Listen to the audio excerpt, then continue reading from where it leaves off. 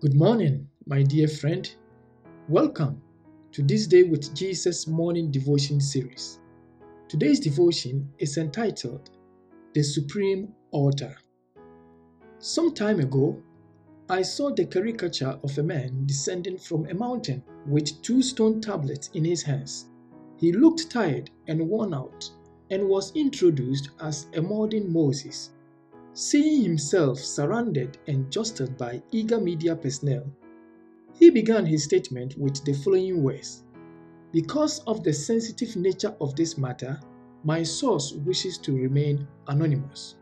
In contrast to this caricature Moses, the real Moses of days past begins his message by referring immediately to the true source.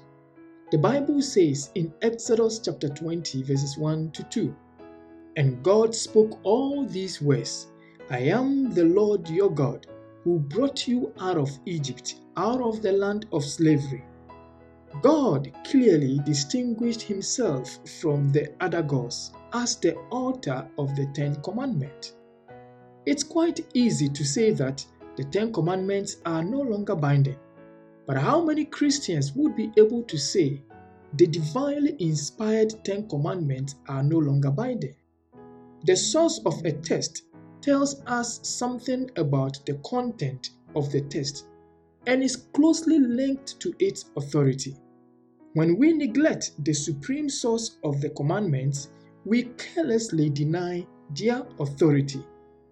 How do we think about God's law and His commandments today? Is this a sensitive issue or doctrine that we prefer to pass by quietly? Faithfulness in keeping God's commandments indicates that our steps are progressing along the path of righteousness. Let us pray. Father in heaven, your commandments are everlasting. Please help us to live each day by your word. In Jesus' name we pray. Amen. Jesus, Jesus, how I trust him, how I proved him more and more. Jesus, Jesus, precious Jesus, oh, for grace to trust him